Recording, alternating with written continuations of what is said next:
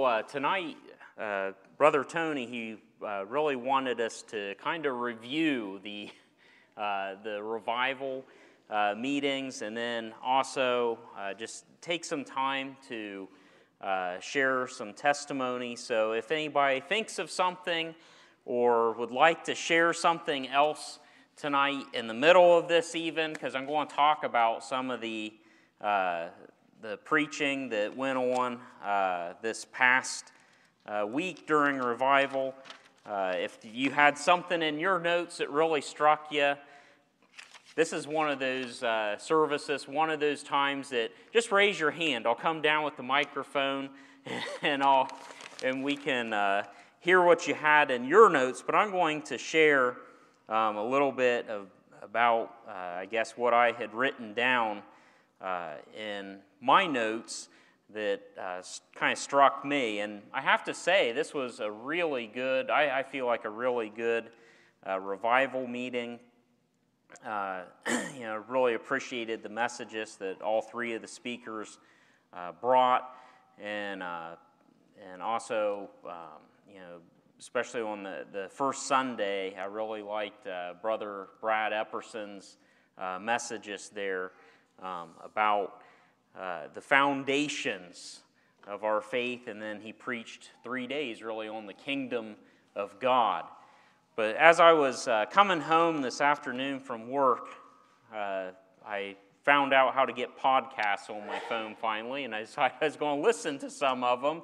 I don't have quite the long drive like I used to, but I did get through one. And this scripture came up, and I looked it up in the King James, and this is one of those ones in the King James I don't feel that it reads as well in our modern English, but 2 Corinthians, the 2nd chapter, 17th verse, and then in the King James it says, for we are not as many which corrupt the word of God, but as of sincerity, but as of God, in the sight of God we speak in Christ. So if you untangle that a little bit in the English Standard Version, which is a little bit more updated, it reads this way: for we are not, like so many, peddlers of God's word, but as men of sincerity, as commissioned by God, in the sight of God, we speak in Christ. And, for just a few minutes in that podcast, they talked about being a peddler of God's word. And there's a lot of times when I've attended some churches that you could just, you could describe them as being dead, but they preach from the Bible, and it's kind of, you wonder, and I've sat and thought about this a lot. Why is there no power in that preaching? What's wrong with it? And really, it's like this verse says, sometimes we can be peddlers of God's word. So essentially, described as using God's word to perhaps, I like what this guy said, as a pastor, you're not there to create content, but you are there to preach the gospel, to preach God's word. And sometimes that doesn't make for, and I like PowerPoint slides, I do. You've seen me make a couple. But it doesn't make for a good PowerPoint slide. It's something that has to be heard. And if you think about it, PowerPoint and things are, visuals are perhaps things that are a little bit newer to and familiar to us. But, you're looking at Christ, and you're looking at Paul, and you're looking at Peter, and these men, they just got up, they stood up, and they preached the Word of God. The people listened, and they understood. But now that I'm thinking of it, I'm like, Christ was pointing out at a lot of nature while he was preaching as well. So next time, I guess, if I'm using a PowerPoint, I'll say, well, Christ used visuals as well. So I guess it's okay. So Again, if you got your notes, you can get them out. You can raise your hand. I'll come with the microphone so everybody can hear. But Brother Brad Epperson, he started out the revival on Sunday morning with Psalm 11:3. And it says, "If the foundations are destroyed, what can the righteous do?" And then I liked his little quote here from A.W. Tozer that said, if the Holy Spirit were withdrawn from the modern church, 95% of what we do would go on just as it had always gone on. And I think that's sobering to really think about. But he said, if you withdrew the Holy Spirit from that early first century church, he said 95% of it would have collapsed. We wouldn't have the church that we have today without the Holy Spirit.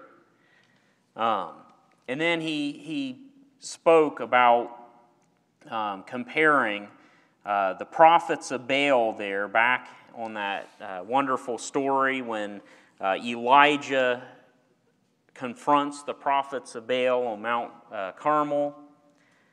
And, the prophets of Baal, he had a powerful message because he said the prophets of Baal, they were out there, they were doing their thing, and it looked real good. He said, I liked what he said. He said they went to Baal Seminary. They had their rituals right. They had all their incantations right. They were showing fervor in what they do. They were cutting themselves and they were stabbing themselves with lancets and stuff. Boy, I'm glad, we don't worship Baals. I don't think I'd want to be doing all kinds of stuff like that. But they were doing this. They had fervor. And we see that, in the so-called Christian world today. You see people with a great amount of fervor, but there's no true Holy Spirit behind it. There's no Word of God necessarily behind what they were doing. So he said that, there is a warning in that we should not be satisfied with religion without Christ. So we shouldn't be satisfied with religion without Christ. And then the evening he came back and he preached on the kingdom of God again. And this time he took his text from Matthew 6:33, "Seek ye first the kingdom of God," and then went into Luke 14, and it describes the time when Jesus was invited to the Pharisees' house, of course, and they threw a large party, but in the middle of it, they brought a man that had the dropsy. And I believe this was on the Sabbath. They were baiting Christ to see if he would show mercy to somebody on the Sabbath. And I think it's a book of John. I was listening to it one time just in the audio version, and you notice it will go through and it'll say, the Sabbath came, Jesus went to the synagogue and he healed somebody, the Pharisees were mad. And about 5 minutes later here, the Sabbath came, Jesus went to the synagogue, he healed somebody, and the Pharisees were angry. Well, here was yet another time that they had baited Jesus here to see if he would heal on the Sabbath. And then, of course, to kind of break the tension here, one of the Pharisees, he says, isn't it wonderful that for those who will be able to eat bread in the kingdom of heaven? And Jesus starts saying, well, let me tell you a little bit about the kingdom of heaven and who's going to be eating bread in the kingdom of heaven. So, of course, the parable goes that there's a king that has invited all these people out to the feast, but they have come up with various excuses for not going to the feast. The interesting thing is that I didn't hear Brother Epperson bring out is those excuses that they were giving were excuses that many of them were acceptable in the Old Testament for a person not going to war. So if you had just married, if you had just bought land and it needed to be planted, if you had just bought your animals to take them out to plant the fields and stuff, you were exempt from going to war in the Old Testament. However, it's interesting that Jesus, he gives these in this parable as those same excuses that these people are giving not to attend the feast that the king had given. So at this point in time, he's not even talking about war. He's talking about people entering into the kingdom of heaven. This is something that everybody should want. But they were ultimately showing a disrespect and a disregard to the king. So I like what Brother Epperson brought out here. He said in that scripture there in Luke 14 that the master of the house, once the servant comes back and says, hey, I've invited all those people, but they've given excuses and they're not going to come. And Brother Epperson, he said, the Bible doesn't say that the master of the house was disappointed. He said, it says the master of the house was angry because he had put everything that he had into this feast. This was something that he had spent lots of money. He had put all of his wealth into this feast. This was something that everybody should have been coming to and wanted to come to, but they had rejected him. So he said that it makes God angry that people have been invited, but they fail to come into the kingdom of God, because the kingdom of God was bought at a high price with Christ's own blood, with his own son's blood.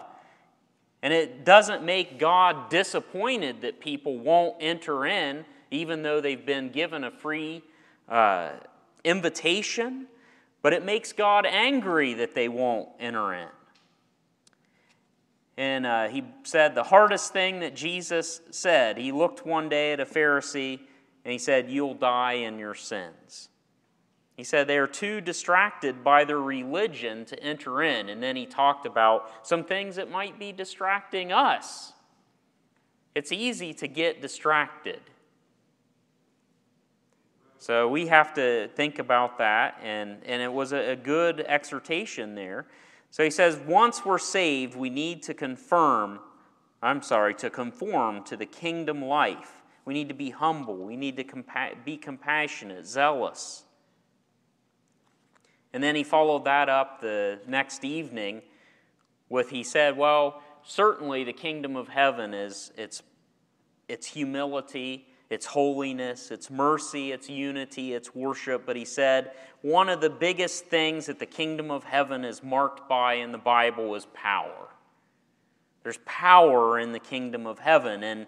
And he gave the scripture there from Isaiah 61. Isaiah, 700 years before Christ, he talked about the Messiah that would come. He would preach the good news to the poor. He would proclaim liberty to the captives. He would comfort those who would mourn. And then he said they would be called trees of righteousness and given the garment of praise. And he reminded us that who Isaiah is talking about there are those who would enter into the kingdom. Those who were saved is who he was talking about. And then he brought us into the New Testament in Luke 7, talking about the disciples of John came to Jesus, and they wanted to know. John was having doubts. He had preached. He had had a wonderful ministry. All of Judea was coming to him. He was baptizing people. But all of a sudden, John's ministry, once Christ arrived on the scene, and remember, John, in a way, he knew this, I think. He predicted it. He said, he shall become great, and he would become less and less. So John's thrown into prison and eventually beheaded, but before he's beheaded, he sends his disciples to Jesus. Are we looking for you? Are you the Messiah to come? Or is there someone else? And I like what he said. The Bible doesn't say that Jesus even answered them initially. Jesus, he went on a spree of healing. And I imagine he probably went on a spree of preaching at that time too. But then after he had finished that spree of healing, then he turned to John's disciples and he said, "You go tell John what you just saw." Because he knew that his mind would go back to Isaiah 61, that the poor are having the gospel preached to them. The blind, the lame, they're walking, they're seeing, people are being healed, the dead are being raised. And I imagine that Jesus was just doing these things just like that. And I can only imagine what John's disciples, I imagine they ran back to John to tell him the things that they had seen. So it wasn't just what Jesus said, but it's what they saw. And it's interesting, these are the same miracles that the Pharisees saw time and time again. They said, "Show us another sign. Show us another sign. Show us another sign." Man, how many signs you need? And John didn't even ask for a sign. He said, "Just tell me. Give me some reassurance. Just tell me." That kind of shows you the difference in the faith of the John the Baptist and these Pharisees. Because all John wanted was to hear that he was the Christ. And instead, Christ showed him the signs. And that was certainly enough, I'm sure, for John the Baptist to believe. He believed the signs that had been shown. So here I wrote down that we will never be successful without an endowment of power. So we necessitate the Holy Spirit. And he says, if you're saved, you're one of those trees that have drawn up the water of life. But Jesus also, he talked about taking up your cross. That's not the end of it. Once you're saved, you draw up the water of life and you're just this wonderful tree there. But Christ also said we had to have a crucified life going forward. The power wasn't just given to save us. The power was also given to keep us holy and keep us crucified and moving forward. And I like the question that Brother Epperson gave us here. He says, when he was talking about the cross, he said, has the cross become a stranger to you?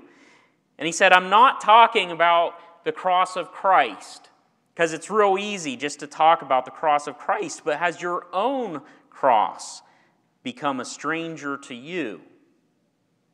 And he said, should we not be praying, "Oh God, help me to live my life crucified"?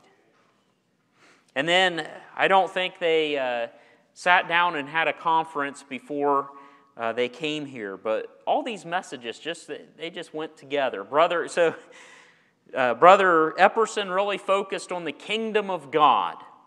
And then Brother Leisure comes in and he focused on the kind of church that we want to leave the next generation. So he focused on the church that's here and building that church. And he, of course, brought up some nasty statistics, that today only 10 to 15% of people are in church on an average Sunday. And whereas 30 years ago, even with a smaller population, you could say, but I doubt that affected it too much, but it's 30 to 40%. 30-40%, just 30 years ago. So that's within my lifetime. The church, I like what he said here. He said the church is not an Apple, like the company Apple, that we can't come up with a new version of the church every year. And, but that's what some people are trying to do. They become the church of consumerism. That kind of gets back to that being a peddler of God's Word. What can I do to make this more interesting, visually appealing? Maybe I can get Brenda a electric guitar up here instead of her piano. That would probably bring people in. She says it wouldn't. But that's what you see. We're living in an age of consumerism, and people think that should extend to the church as well. But that's not That's not what we should be pushing for. And he said we're not in an age of spiritual recession, but an age of spiritual depression. But we should be thinking, and he took some text from Luke 4:16 and Acts 20:28, that Jesus had the church on his mind when he is on the cross. He said we ought to be building the church that we want to leave the next generation. He said, for Jesus' sake. Number 2, for the nation's sake. Number 3, for our children's sake. And then he said, for each other's sake. There's a lot of things that kind of fell away, I know, during COVID. And, the government and, various, even people within the so-called Christian community were saying, well, if you want to do something really nice, you would stay home from church. You're just spreading COVID, and you're going to kill everybody. You just need to stay away. But I tell you what, I saw a lot of people wilt under that isolation. And in many ways, I wonder how many people died, lonely, afraid, without the hope, because they didn't get that interaction with brothers and sisters in Christ. And this is what I'm trying to teach this, number 1, to myself, number 2, to my kids. But whenever the Bible tells you to do something, it may not make a lot of sense initially. And sometimes it may never make a lot of sense. Why? And we get so caught up with that question, why? And I see, as I'm studying the Bible more, the question why oftentimes is not a good question to be asking God. I mean, I don't think it's nothing that we should not study the Word of God, and we should ask, those questions. But people will ask, why do I need to go to church to be a Christian? Well, I mean, you can get in the Word, and it will answer some of those questions. Why? But I don't think for somebody who wants to use that as an excuse, I know from experience, that's not going to be good enough. Until you are willing to just go out there on faith and trust the Lord and trust the Word, that if He says it's good for you to gather yourselves together, especially as you see the day approaching, that if you do that, there's a blessing in it. If you don't do that, you're going to falter. And sometimes just the people they ask that question, why, and you can give them 100 answers, and it's not good enough.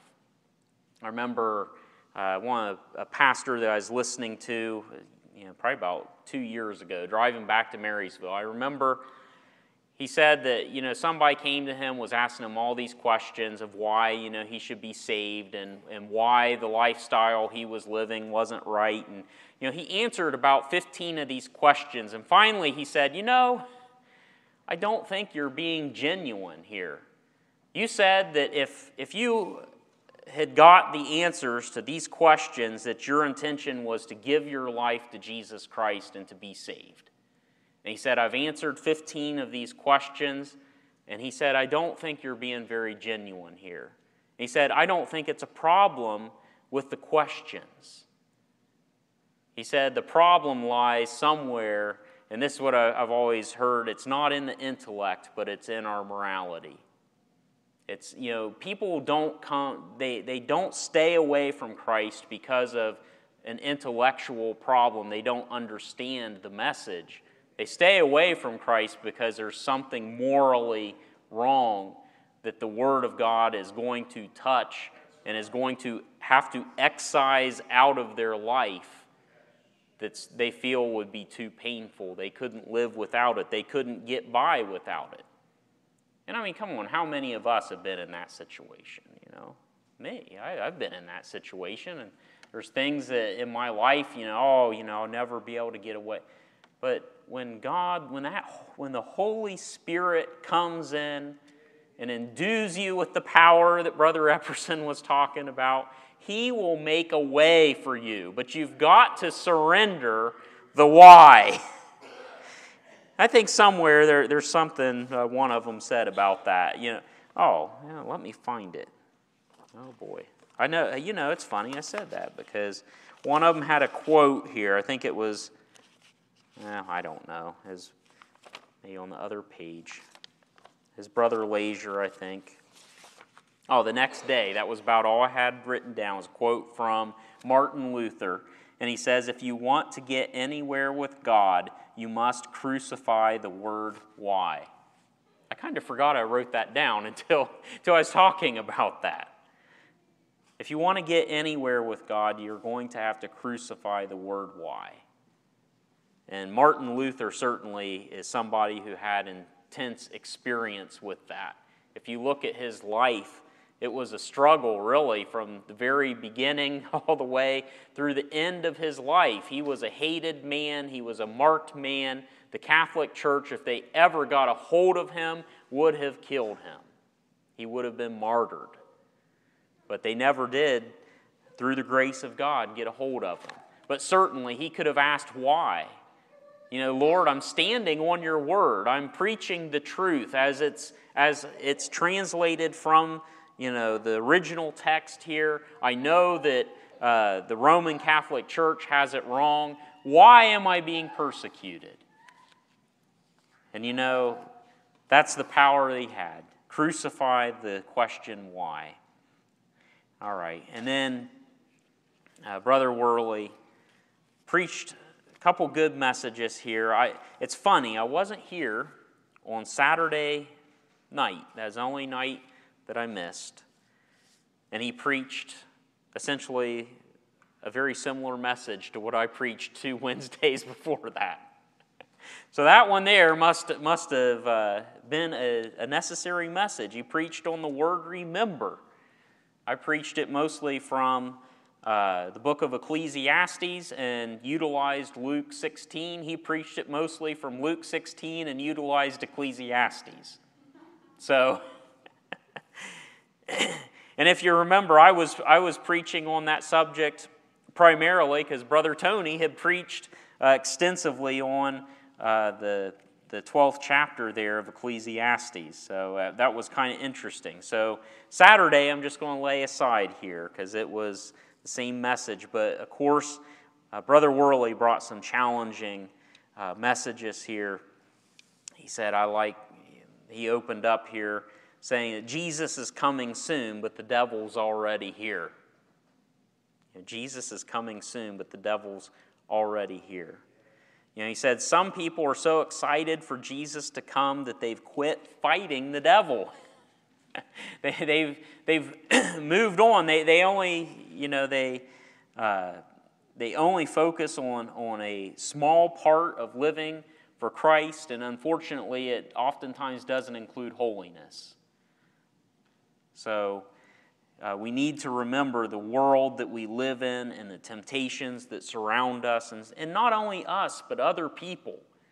I don't think we can be helpful to people if we don't sometimes remember back to where we were at and the temptations that we were in and the struggles that we faced. When you're raising kids, I'm learning you have to really rein your mind in sometimes and realize that a young person's heart and mind and things are not the same as a 40-year-old. And that's a good thing. That's a good thing. But also, we need to be in a place where we can reach out to people that are lost. So he said that God will give us the desires of our hearts. If you want the devil out of your home, you can. So I like that. And he said, let's see. Yeah, and he said if there is a measure of revival in this country, we would be living a lot further from the devil than we are. And and he kind of preached along the same lines there as Brother Leisure. If the world is going to be the world, but now it's time for the church to be the church. We worry a lot about what's out there in the world.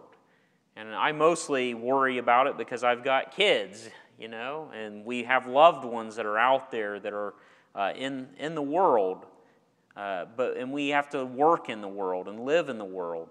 So there's I guess some reason to worry about it, but we have to remember that if you're saved, you're in Christ's kingdom. A lot of bad things are likely to happen to this world. But if you're in Christ's kingdom, we can all die instantly right now, and we're in the kingdom of Christ if you're saved. So we have to remember that there is another kingdom out there. The church needs to be the church. And we need to kind of remember where we're at. Although we're surrounded by the world, we are in Christ's kingdom if we are saved. And he said, the church of God may have many detractors, but she has no evils. And then he ended on Sunday here with what the harvest of sin really is. And he spoke from Job, the 4th chapter, and he said that he had 4 points. He said, the reaping of sin is according to the type of seed sown. He said, the harvest of sin does not bring profit. He said, the harvest of sin is always disappointing. He said, because it will not survive the fire. The harvest of sin is always disappointing. And his last point, and the end of the revival, was that the harvest is surely to come. So the 4 rules of the harvest there. And and sometimes it's upsetting. I know when you see people or talk to people, they don't understand what they're stumbling over. They don't understand why they're in the situation they're in. But just like he said, that harvest of sin is always disappointing. And a lot of times that's where a lot of that disappointment comes from. So I'll open it up. If nobody stood up, raised their hand, jumped up to say anything. Did anybody have anything that they would like to share about the revival? And I will bring this microphone down. I'm going to turn mine off because it'll probably squeal. I was actually preparing, and I will begin, I guess, next time I'm up here. I'm preparing on the book of Matthew. That's going to be, I think, I'm trying to go through a book. Now, it took me, I think it was almost 2 years to get through 12 sermons, 12 chapters. That was about 13. I did an introduction on Ecclesiastes. So I imagine the book of Matthew might take me a while to get through. But that's okay, because I had preached a lot in between on the book of Matthew. If something comes up that I feel impressed to preach on, I preach on that. But I do plan on going through the book of Matthew. I've been working on the introduction to that, and I tell you, there's a lot of things when you sit and you really study into a story, things you didn't think of. And Matthew's certainly no exception. One of the things that I'll probably talk about is, when you look at where all the disciples came from, they all pretty much came from the same area. And then when you go and you watch a little video about these areas and the archaeology of these areas, you realize that most of these towns that Jesus preached in and that the disciples came from were probably less than 1,500 people. So everybody knew everybody in those towns. And it's interesting that Matthew was the hated tax collector. And not only was he one of these hated tax collectors in a Jewish community, but he was a tax collector in Capernaum, right where in Jesus' hometown, right where all the disciples would have been taxing. Certainly, he came into contact probably with Christ and the disciples probably many, many times. And one of the things that is interesting about that book is you start to see the people that Christ brought together, and it's like, and you start to read about the backgrounds. It's hard, there's not a lot about Matthew. So we have to really look at tax collectors. There's a lot said about tax collectors in the Bible. There's a lot from history that we know about tax collectors. So we can assume that since the Pharisees, said, "Why, Jesus, are you eating in the house of this filthy tax collector and all of his filthy tax collector friends," that he probably exemplified the tax collectors of the day. And then it's funny because then you read about, Simon the Zealot. And it's funny because, the Zealots were a group of people that, they hated Rome so much they would walk around with daggers, literally daggers in their coats. So if they got the opportunity to assassinate somebody who was colluding with the Romans, that they would do that. And, Jesus brings all these fishermen, he brings a zealot, and he brings Matthew the tax collector, and brings all these people together as his disciples. If you don't think the Holy Spirit was at work in these people's lives, it's, you see it when you think about some of the things that you see in the book of Matthew. So I am working on that, and probably next time I'm up here, we'll start on the introduction to it. Probably take a while to get through, but that's okay. I'll probably find other things throughout, so it shouldn't hopefully get boring or anything like that. But I do appreciate your time and testimonies tonight. I really am thankful for the revival meetings that we had, and for the three speakers that came up here. It was quite a blessing, and I just thank the Lord for that. I'm thankful for men who will come here and preach and not just be peddlers of the word, but they're preaching the gospel of Jesus Christ as right there before God as they are. So let's pray, and we'll be dismissed. It sounds like it's starting to pour down rain now. So. Heavenly Father, we just are grateful once again to have been able to be here together to reminisce a little bit about the revival meetings, and we're thankful for these men who have come and preached the word this past week. Lord, we just pray that it would continue to strike a chord in our hearts, that we would live, Lord, for your kingdom, that we pray for the power of the Holy Spirit to be evident in our lives, Lord, that we would live holy lives, Lord, with the power of the Spirit in us, Lord, that we may be an encouragement to others, that we may build the church, Father, and that we should bring those who are outside, Lord, into your kingdom and be an encouragement to them and each other, Father. Lord, we're just thankful for all that you have done for us. Lord, we pray that you'd watch over and protect us as we head home, and just pray that you bring us back at the appointed time. We ask these things in Jesus' name. Amen.